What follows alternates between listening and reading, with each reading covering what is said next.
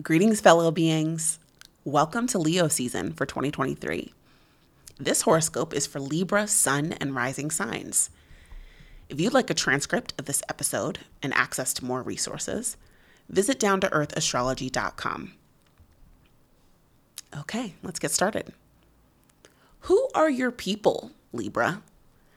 Leo season is about the feeling of belonging and how you lead in your respective social groups to foster and maintain trust and social cohesion.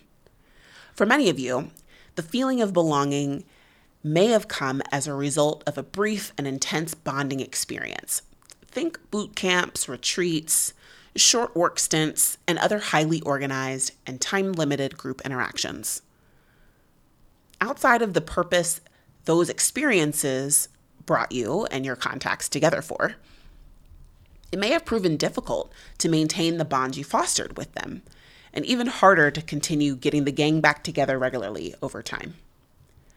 The truth is that your longest lasting and most significant social bonds come from unleashing your own creativity. You are the author of the structures that people can feel called to find purpose within. You are the storyteller who crafts the foundation upon which others can build out their own stories. Think emojis or GIFs or even podcasts. These are digitally based examples, but before these existed, people were confined to text-based mechanisms for expressing their stories online.